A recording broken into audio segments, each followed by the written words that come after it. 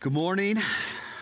Glad to see that last weekend's message apparently didn't scare too many of you off. Either that or you're just gluttons for punishment. Either way, I'm glad to be able to continue to walk through Ephesians with you today. So if you aren't there already, go ahead and turn with me to Ephesians chapter 5. This week we have a somewhat easier passage to look at, but one that's in many ways just as crucial as last week's. Last Sunday, we took a look at how Paul calls us to imitate our Heavenly Father as dearly loved children by walking in love and by walking in light. And today, we're going to see how he's going to tell us that we need to imitate our Heavenly Father by walking in wisdom. Walking in wisdom. You know, we have a real need for wisdom today. I'm sure that that's always been the case, but it seems like it's more and more the case all the time. We're going to see in verse 16 of our text today that Paul warns the Ephesians that the day that they are living in is evil, and I have to say that we're probably living in an eviler day today. And if you're just wondering, eviler is a word, okay?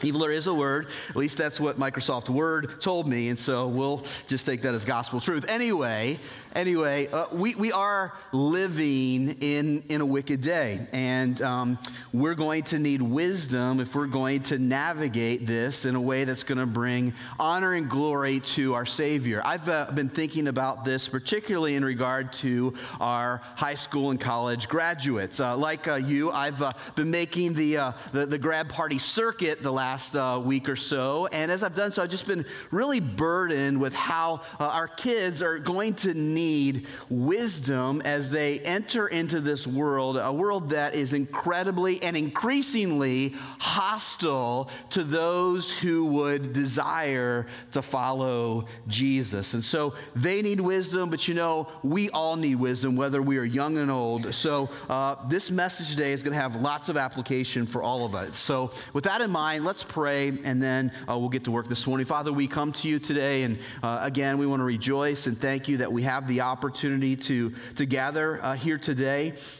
Just thinking about Ryan and Bethany Anderson and how they're ministering amongst people, many of whom who really have to meet in private, in relative secrecy, who have to worry about whether or not they're going to be interrupted by the police, perhaps thrown in jail. Some of them even risking their lives literally every moment to follow you. And yet here we are. We have the privilege to gather with complete freedom, with no worry of our safety today at all. And so we thank you for that privilege, but we pray that you will also guard us against the apathy that at times can come from the privilege that we have, that we will take this time graciously and seriously and just seek to make it all that you would have it to be, and to invest our time wisely here today. And particularly as we talk about wisdom, we thank you that you have become to us through Jesus Christ wisdom, that you have given us wisdom in him, that we have it here, of course, in your word. But Lord, we need more of it, and we need to grow in that. And so we just want to pray that your Holy Spirit will work today in such a way that you will make us people who walk in wisdom as dearly loved children. So we pray for your Spirit. We pray for his power. We pray for growth in our body today for your kingdom's sake. It's in Jesus Christ's precious and mighty and beautiful and wonderful name we pray. Amen. All right, let's go ahead and read our passage. We just got 6 verses today, and so pick up with me in verse 15 of Ephesians 5. Paul tells us this: "Look carefully then how you walk, not as unwise but as wise, making the best use of the time, because the days are evil. Therefore, do not be foolish, but understand what the will of the Lord is. And do not get drunk with wine, for that is debauchery, but be filled with the Spirit, addressing one another in psalms and hymns and spiritual songs, singing and making melody to the Lord with your heart, giving thanks always and for everything to God the Father in the name of our Lord Jesus Christ, submitting to one another out of reverence for Christ. So here's the outline of the passage, and then we'll dig into it, but it's pretty simple. In verse 15, Paul kind of gives us his thesis. He tells us that as dearly loved children, we need to imitate our Father by walking in wisdom, all right? So we don't need to be foolish. We don't need to be unwise, but we need to be wise. And then he's going to go on in verses 16 through 21, and he's going to tell us what it means to be wise. And to be wise, he says, means three things. First of all, it means to make the best use of our life. Second, it means to understand God's will. And third, it means to be controlled by the Spirit. So the thesis, all right, is walk in wisdom. And the way that we walk in wisdom is making the best use of our life, understanding God's will, and then being controlled by the Spirit. So I want to say this. On the surface, this might seem like kind of a ho-hum passage, especially in light of what we saw last week and what we're going to see in the weeks ahead. So last week's passage, right, Paul talks about sex, and the next passage he's going to talk about marriage, which might make us kind of lose this passage in the shuffle. However, here at the beginning, I just want to stress to you again how important this whole matter of wisdom is, and I want to do so with a few verses from Proverbs. Now, Proverbs is, of course, the consummate book on wisdom, all right? It's the greatest book on wisdom that's ever been written, and it's entirely about wisdom. But in chapter 4, we kind of get a picture, really a summary of everything that Proverbs has to say. And so here's what Solomon says to his sons, what instruction he gives them, and really gives us by extension today. He says this: get wisdom, get insight. Do not forget, and do not turn away from the words of my mouth. Do not forsake her, and she will keep you. Love her, and she will guard you. The beginning of wisdom is this: get wisdom. Now, that might sound confusing, right? The beginning of wisdom is get wisdom, unless you understand that the starting point for getting wisdom is recognizing that you don't have it, so you need to get it. So you begin to get wisdom when you recognize that you need to get it. You track in there, all right? If you don't, then you need to get wisdom, all right? So get wisdom, get insight. It goes on here: prize her highly, and she will exalt you. She will honor you if you embrace her. She will place on your head a graceful garland. She will bestow on you a beautiful crown.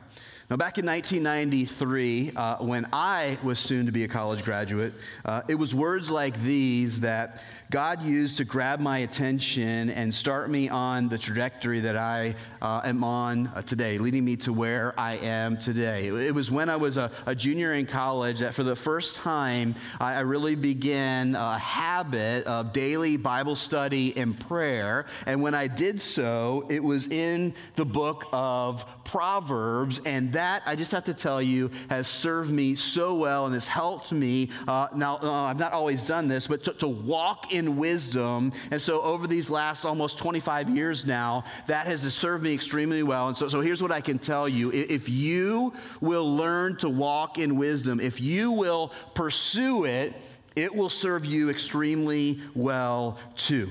So with that said, let's talk about what it means to walk in wisdom. Number one, it means to make the best use of your life. Walking in wisdom means to make the best use of your life. Look at verse 16 again. Paul says, making the best use of the time because the days are evil. Now, the time that Paul's referring to here isn't clock time.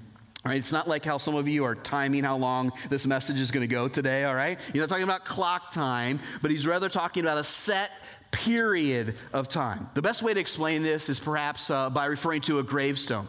So you've seen gravestones, right? And on almost every gravestone, there is the person's date of birth and there is the person's date of death. And in between those two dates is a dash. That dash is the time that Paul is referring to here. That the dash is the time that God has allotted to that person. And you know what? We are the same. Every one of us, every single one of us is going to have a gravestone at some point. It's going to give our date of birth and our date of death, and the dash, that time in between those two dates, is the time that Paul is talking about here, the time that he is urging us to make the best use of, the time that God wants us to use in order to fulfill all that he has called us to. So let's talk about how we make the best use of our time. How do we do what Paul is talking about here? You know, many people today think that the way that you use your life in the best way is to make a bucket list, right? So if you're going to use your time wisely, you've got to make a bucket list. You've got to try and check off as many things as you can on that bucket list before you die. Now, I don't have anything against bucket lists, and I don't actually think that Paul probably would have had any problem with it either, as long as living for Jesus, all right, and reaching as many people as possible for him are at the top of the list. All right, so you can have a bucket list. That's great and that's wonderful. But at the very top of that list, the thing that you really want to check off before you die is saying that I use every single moment that God gave me to live for Jesus and to reach as many people as possible for him. You need to listen here today, friends. If you pursue anything else, you are going to waste your life. You're going to waste your life. And I just want to urge you today, do not waste your life. Don't waste your teen years. Don't waste your 20s, your 30s, your 40s. Don't waste your 50s, your 60s, or your retirement. Make sure that you are using you're using your days in the greatest way possible, and that is by serving Jesus and by reaching as many people as you can for him. One of my favorite quotes comes from a missionary by the name of C.T. Studd. C.T. Studd. And don't you just love that name? C.T. Studd. And, you know, I got to thinking this week, I've used this quote before, and I'm like, you know, I wonder what this guy looks like, all right? I wonder if he really reflects his name. Does his looks go along with his name? And so I went online, I Googled his name, and so here's a picture of C.T. Studd. And so, you know how we know that he really was a stud? He had a great beard. So, anyway, has nothing to do with the message here today, but C.T. Studd was a missionary to China, and he's probably most famous for a poem in which he says this: "Only one life will soon be past. Only what's done for Christ will last." My friends, our lives will soon be past. And it doesn't matter if you're 15 or if you're 85, your life is soon going to be over. You don't know how long you have left. You don't know how long you have here on this earth. And the only thing that's going to matter when they put you in the grave is how you have used the time that God has given you for Christ. That is the only thing that is going to matter. So I want to ask you today, is this your mindset? Are you living your life as if it will soon be past? Are you giving your life to things that will last once you are gone? Number 2, walking in wisdom means understanding God's will. It means understanding God's will. Look at verse 17 again. Notice what Paul says: "Therefore, do not be foolish, but understand what the will of the Lord is." Now, this is in some ways a restatement of verse 15, but it's also a further explanation. Being unwise, all right, means being foolish, but being wise means understanding God's will. Now, we've probably all at one time or another tried to decipher what God's will for us is or was, right? Many people struggle with, what is God's will for me? And so I think that this can be really, really helpful, all right? Now, when we think about God's will, we need to think about it in 2 ways. First, there's God's will in regard to our salvation. God's will in regard to our salvation. Chapter 1 and verse 5, Paul tells us that God predestined us for adoption according to the purpose of his will. So in one sense, God's will for our lives, it's the gospel. It's his plan to save us and to bring us into his family through Jesus. And I just want to ask you today, aren't you thankful that part of God's will for your life was to save you? To bring you into his family?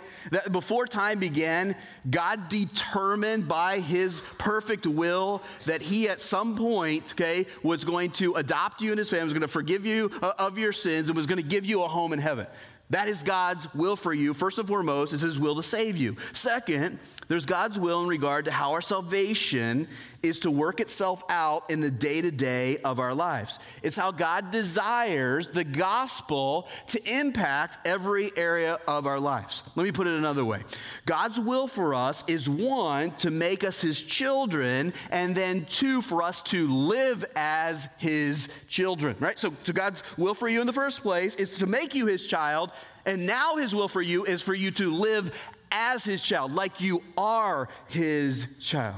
So let me say this. When we think about God's will, let's be honest, much of the time we think about it in terms of things like who we're going to marry, where we're going to live, what kind of job we're going to have, et cetera, et cetera, et cetera. However, while God certainly has his desires for us in all those things, first and foremost, his will is for us to understand the gospel and how it's meant to transform who we are and what we do. Before you consider God's will for you and some of the specifics of your life, you need to understand that in the big picture, God's will for you is to know, to understand, to have a great just grasp of the gospel, and then to take that understanding and to apply it to virtually every area of your life, specifically who you are and what you do.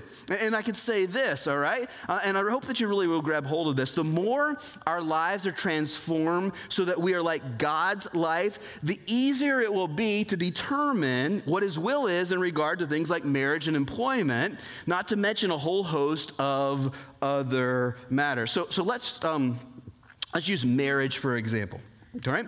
Should you seek God's will for who you're going to marry? Should you seek God's will for who you're going to marry? Unless you're already married, and then no, okay? It's already said and done, all right? So just want to be clear on that. But if you're not married and you're seeking to get married, should you seek God's will for that? And the answer to that, of course, is yes. However, sometimes what we miss is, what's more important is that we be the kind of person that God would want somebody else to marry. In other words, before we wrestle with who God wants us to marry, we first of all need to pursue who God would have us to be so that he would want somebody else to marry us. And when we are the person that God wants us to be, okay, then we're going to be in the place where we're going to know, okay, who he actually wants to marry. And we can apply this in a whole lot of other ways as well. Now, with that said, let's briefly talk about how we can come to understand God's will. We do so through three means. One, of course, is God's word. We've seen this over and over again in Ephesians. Chapters 1 through 3, all right, lay out for us the gospel. This is why we've taken a lot of time to walk through these chapters and to grow, hopefully, deeper on our understanding of God's will for us in and through Jesus Christ, particularly in regards to our salvation.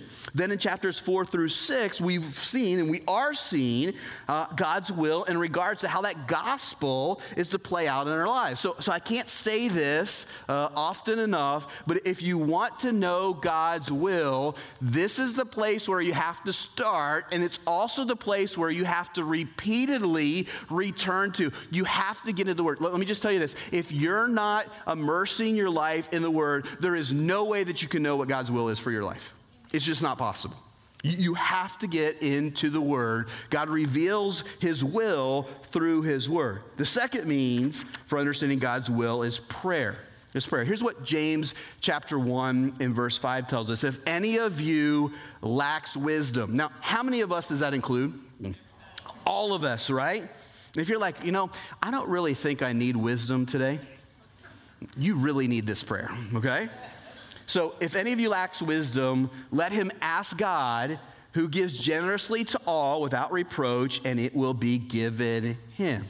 So let me be clear here. There are some things that are not spelled out for us in God's word. There's some things that God wants for us, some decisions that he would have us to make that obviously are not laid out for us in Scripture. God is not going to put in the Bible, you're not going to find in the Bible the name of the person that you're supposed to marry, all right? I mean, you might find their first name, but you're not going to find their last name, all right? You're not going to find the job that he wants you to have. He's not going to tell you in his his word, the place that he wants you to live. Now, I know some people just kind of randomly flip through the Bible and they say, wherever this land's open, okay, that's where I'm going to move. I'm going to use that as an indication where I should move or who I should marry or kind of job that I should have. I just want to tell you, that's a bad way to discern God's will.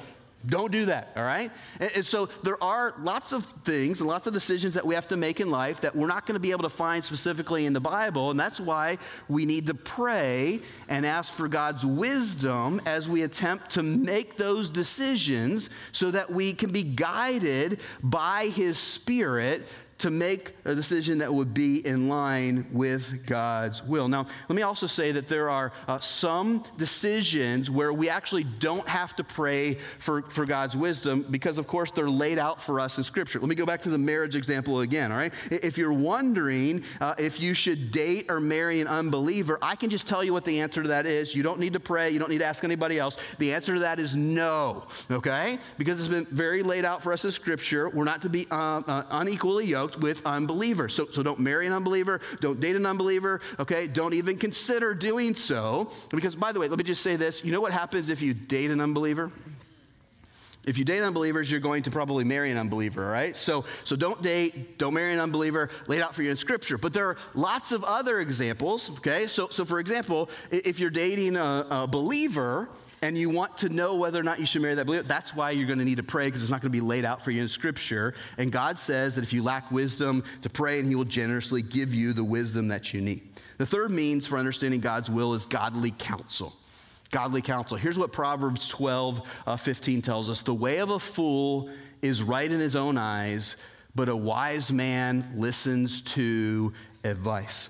Oftentimes, the way that God gives us wisdom is through other believers, particularly older, wiser, more mature believers who have experiences and insight and discernment that we don't have. Here's what Proverbs 13:20 tells us. It says, whoever walks with the wise becomes wise. Whoever walks with the wise becomes wise. One of the ways that we learn to walk in wisdom is by walking with people who already have it. Other people's wisdom rubs off on us. So let me take a moment here to address our graduates again, okay?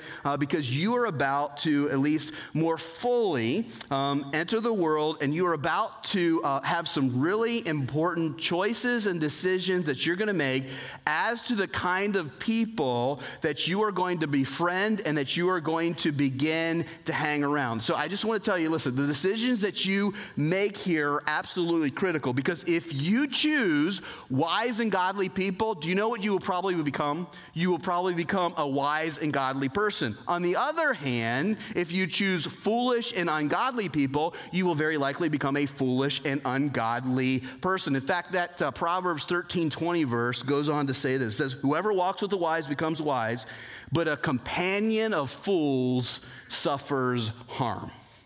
Did you get that? Whoever walks with the wise, you walk with the wise, you'll probably become wise.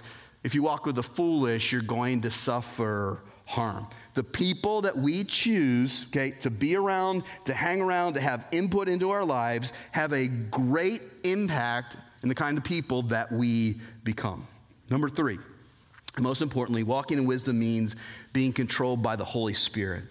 In verse 18, Paul tells us not to get drunk with wine, for that is debauchery, but be filled with the Spirit. Be filled with, or probably better translated, by the Spirit. Now, it might seem at first blush that Paul's comment about drunkenness here is kind of out of place, kind of comes from out of left field, but it's actually very fitting in at least 2 ways. One, drunkenness is a mark of the darkness believers leave when they come into the light of Christ. So let me just say a word here about drunkenness. And I know that even in our own church, there are various opinions about alcohol. And I don't have time to get into alcohol right now, okay? And so some people would say Christians should not partake. Others would say Christians are fine to partake. And so let me just say this. I think you can make a really good case, okay, from Scripture that consumption of alcohol in and of itself is not a sin. In fact, you notice that Paul doesn't say here, don't drink. He says, don't become drunk, all right? So I'll just make that statement there. But let me just give a warning, particularly to the younger people in our congregation, all right? So because, how do I want to say this? Very carefully, of course, all right? While it may be okay to consume alcohol, what's not okay is to become drunk. It's not okay to become drunk. And so we can have an attitude towards alcohol where we say, okay, it's okay to partake, but it's not okay to become drunk, and a wise person is someone who doesn't even get close. I'm going to leave it there and move on, all right? Paul's point, though, here is why this is such a big deal is that drunkenness is a mark of an unbeliever. It's a mark of the darkness that we came out of. Then 2, alcohol is something that controls. And Paul is using this as an illustration to point out that believers are not to be controlled by anything but the Holy Spirit. So to be filled by the Spirit means to be controlled by Him, right? Don't be drunk with wine because that's debauchery, but be filled, i.e. be controlled by the Holy Spirit. So drunkenness is very simply an example here. Paul's saying don't be drunk with wine, of course, but also don't be controlled by anything except for by the Holy Spirit. The literal rendering of be filled here is be being filled. In other words, we're to be continually being controlled by the Holy Spirit. Paul's point is not here that we need to get more of the Spirit, but rather that we need to allow the Spirit to get more of us. Did you catch that? Some people interpret this to mean, hey, we just need to get more of the Holy Spirit. I just want to tell you, if you are a believer, you don't need any more of the Holy Spirit. You have all that you're ever going to get. When you became a believer, all right, the Holy Spirit came into your life. He came, as we saw in chapter 1, a deposit guaranteeing our inheritance. So we got all the Holy Spirit we're ever going to get. Jesus actually tells us that the Spirit gives without measure. We have the Spirit without measure. So the question isn't about whether or not we need to get more of the Spirit. The question is that the Spirit needs to get more of us. He needs to control absolutely everything that we are. That's what Paul is calling us to here. Now then, let's talk about what the Spirit-controlled life looks like. What does it look like? What does it mean to be controlled by the Spirit? Maybe I put it this way. How do you know if you are being controlled by the Holy Spirit? And what we're going to find out here is that it's kind of surprising what Paul has to say. The evidences of the Spirit actually controlling our lives. In verses 19 through 21, Paul goes on to say that the results of the Spirit-controlled life are singing, oh boy, thanksgiving, we're okay with that, and submitting. There's another oh boy, right? If you are controlled by the Spirit, it's going to result in you singing, thanksgiving, and submitting. Let's walk through these. In verse 19, Paul says that when we're controlled by the Spirit, it will result in addressing one another in psalms and hymns and spiritual songs, singing and making melody to the Lord with our hearts. In short, the Spirit-controlled life is a singing life. Did you get that? The Spirit-controlled life is a singing life. Here's what John MacArthur says in his commentary on this passage. He says, whether he has a good voice or cannot carry a tune, the Spirit-filled Christian is a singing Christian. Now, I realize that some of us have good voices and some of us do not. Right here, okay? But I just have to tell you today that that is beside the point. Whether you have a good voice or you do not has absolutely nothing to do with what Paul is talking about here. Just throw that away. The point that Paul is making is that if the Spirit has control of your heart, then it will result in praise pouring forth from your lips. Did you get that? If you're being controlled by the Spirit, the result will be that singing will come out of your mouth. Make no mistake, one of the ways we display whether or not we are Spirit-controlled is if we sing.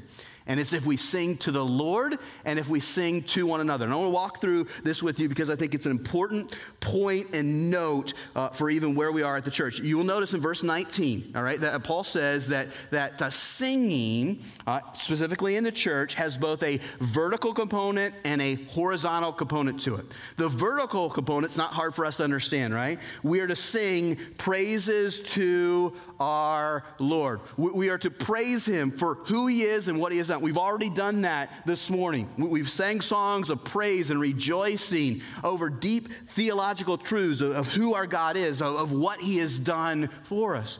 But you'll note that Paul not only says that we're to praise the Lord, we're to sing to the Lord, we're also to sing for one another. We are to address one another in psalms, hymns, and spiritual songs, which means, okay, that our singing, okay, not only has this vertical component, it's not just between us and God, it's also between us and everybody else in the congregation. Why is this the case? Well, that's because we are supposed to sing in such a way that we are teaching one another the gospel and we are urging one another on in pursuit and application of the gospel. You see, as you sing those truths of the hymns and the songs that we sing, or at least that we put on the screen for you to sing, that's going to hopefully encourage everybody around you to learn to grab hold of those truths and to apply those truths to their lives. So let me just tell you this. I'm pretty confident that 2 or 3 days from now, it might even be this afternoon, you're going to forget much of what I said today. And to be honest with you, I'm going to forget much of what I said today. But I can tell you, at least for some of you, and it's going to be true for me, what's still going to be resonating in your hearts, and those are the songs that we have sang together this morning. Music is powerful, is it not?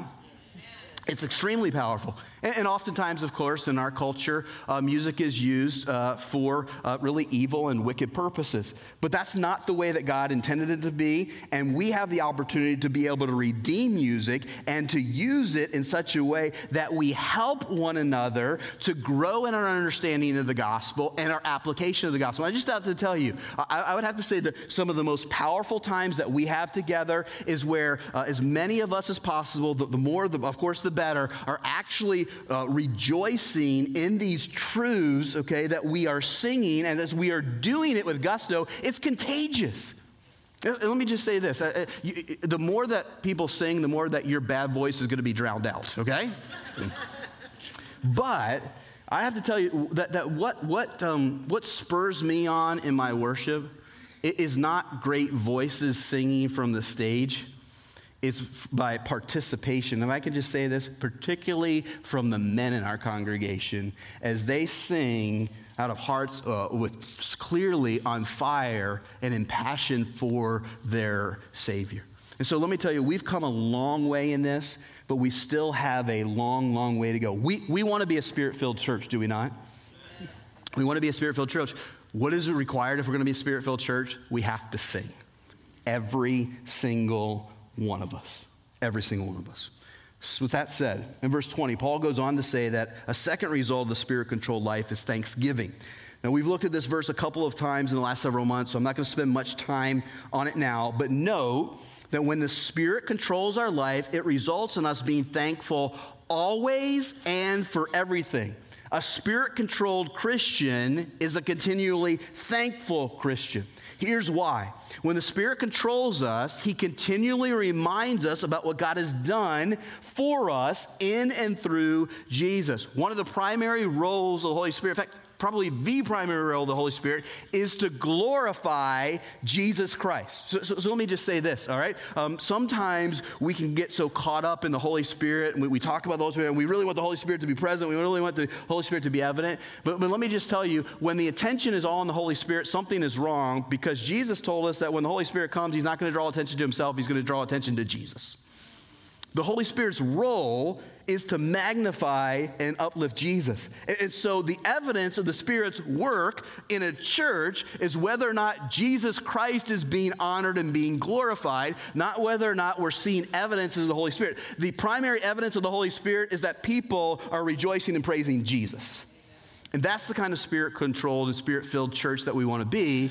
And the result of that, of course, is that we are giving thanksgiving, that we are thankful for what Jesus has done for us. So if you want to know how you can actually live out Ephesians 5:20, how you can be thankful always, no matter what, then learn to allow the Spirit to control you, because if he does so, one of the results will be thanksgiving. Finally, in verse 21, Paul says that the Spirit-controlled life results in submitting. When we are Spirit-controlled, look at verse 21, it will result in submitting to one another out of reverence for Christ. Now, verse 21 is a hinge verse in both that it concludes this section in Ephesians and also introduces the next.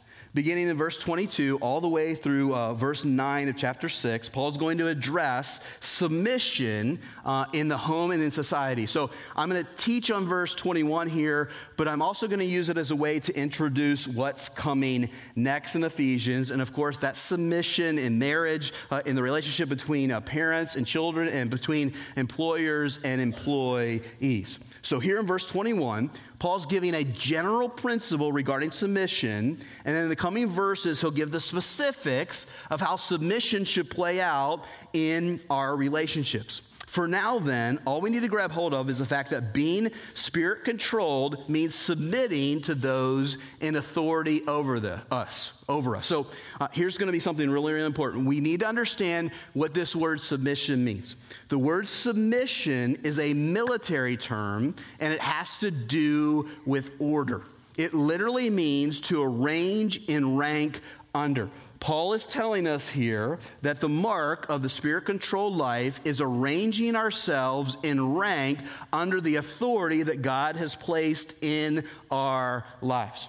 This means that what Paul is talking about here is not what some would call reciprocal submission.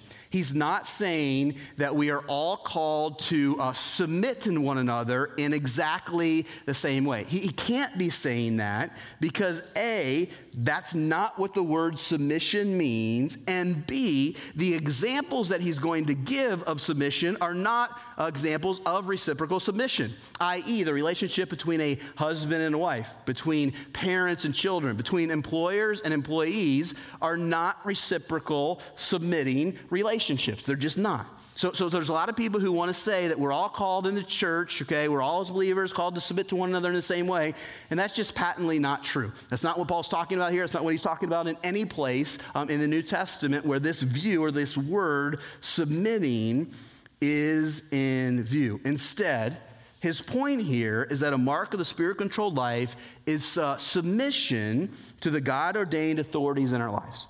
Now, I know in bringing this up, all right, that this issue of submission is something that we struggle mightily with today. So I want to point out three things here that we'll really talk about more in the weeks to come, but I just want to kind of lay the groundwork here. Let me give you three things that might help as we struggle and wrestle with this whole idea of submission. One is that everyone is under authority. We are all under authority. We all have God-ordained authorities that we are called to submit to. I think we get this idea sometimes. We get kind of turned around backwards with this idea that there are some people who have to submit and there are some people who don't. And I just want to tell you, there has never been a Christian in the world who has not had to submit to someone. The question isn't whether or not you have to submit. It's just whom you have to submit to. So for example, you all know I'm the lead pastor here, right? And just by definition of the title that I've been given, the role and the responsibility that I've given, I have a measure of authority. However, that does not mean that I don't have people that I am called to submit to. I am under authority just as much as anybody else is. I'm under the authority of the elder team, and I'm under the authority of the church membership, all right? Ultimately, I'm under the authority of Jesus Christ. And guess what? So are all of us. We're all called to submit to him. Two, no human authority is absolute. No human authority is absolute. We'll look at this more closely when we get to verse 22 in a couple of weeks. But there, of course, Paul tells wives that they're to submit to their husbands. But he says, wives, submit to your husbands as to the Lord. which means the husband's authority only extends to the point where he is leading his wife in a way that would lead her to submit and to follow Jesus, so that if he would ever ask her or lead her to submit in a way that she wouldn't be able to submit to Jesus, then she shouldn't submit to her husband, she should submit to Jesus. And the same thing is true in every human relationship. Jesus' authority is absolute, no human's is. 3, the grounds for our submission is our reverence for Jesus. So notice what Paul says there again, because this is really, really key. Submitting to one another out of reverence for Christ. The word reverence is better translated fear, but it's not fear in the sense of being afraid of him, but rather fear in the sense of being in awe of him. So you have to get this. The ground of our submission is being awestruck by Jesus. You see, submission is ultimately about our relationship with him. It's about being so overwhelmed by what he has done for us that we willingly submit ourselves to whomever he calls us to submit ourselves to. You see, submission to human authorities flows out of our submission to Jesus. Can I just say that again? Submission to human authorities is all about submitting to Jesus. It's ultimately about our relationship to him. So I want to ask you today, why should you submit to Jesus? All right? So you with me here? We all have people that we're called to submit to. All right? Whether it's a husband, whether it's a parent, whether it's a boss, whether it's a pastor, whatever it may be, we all have, police officer, you just go down the line. We all have, honestly, lots of people that we are called to submit to. At the end of the day, submission is not about a human relationship, it's about a relationship with our Savior. And why should we submit to him? We should submit to him because he submitted for us. He submitted for us. Let's go back 2,000 years ago. 2,000 years ago, at some point in time, God the Father said to God the Son, I need you to go to earth, take on human flesh, die naked on a Roman cross, bear the shame and guilt of the entire world, be temporarily separated from me. I need you to go and do it so those human beings who have rebelled against me can be rescued. Jesus Christ, the New Testament is very clear, as the second person of the Trinity, God himself is in submission to God the Father. And so when God the Father told him to go, he didn't argue, okay? He didn't wrestle with whether he should do it or not. He said, you're sending me, I'm going to go. And so he came. And there's a fascinating passage in John 19 where Jesus is before Pilate. And Pilate looks at Jesus and he says, don't you know that I have authority to release you or to crucify you? You know how Jesus responded? First he said, well, you would have no authority if it were not given to you from above. Who gave Pilate the authority over Jesus? God the Father did. And Jesus being under Pilate, now think about this. The King of the universe was willing to submit himself to a wicked, evil man to be crucified. Why did he do it? He did it for you. He did it so that your sins could be forgiven. He did it so you could be adopted into God's family. He did it so that you could be on your way to heaven and not on your way to hell. And because he was willing to do that for you, now you in turn can do that and frankly should do that for you. And so I want to say this, all right, in closing. Walking in wisdom ultimately means being so in awe of what Jesus was willing to do for you, that he was willing to become obedient, submissive to death, even death on the cross for you, that now you are willing to go wherever he tells you to go, to do whatever he calls you to do, and to expend your life in whatever way he calls it to expend it for his kingdom's sake. And my friends, that ultimately is wisdom. Ultimately, what wisdom is doing whatever Jesus tells you that you need to do. Will you walk in wisdom? Will you submit your life to him? Let's pray.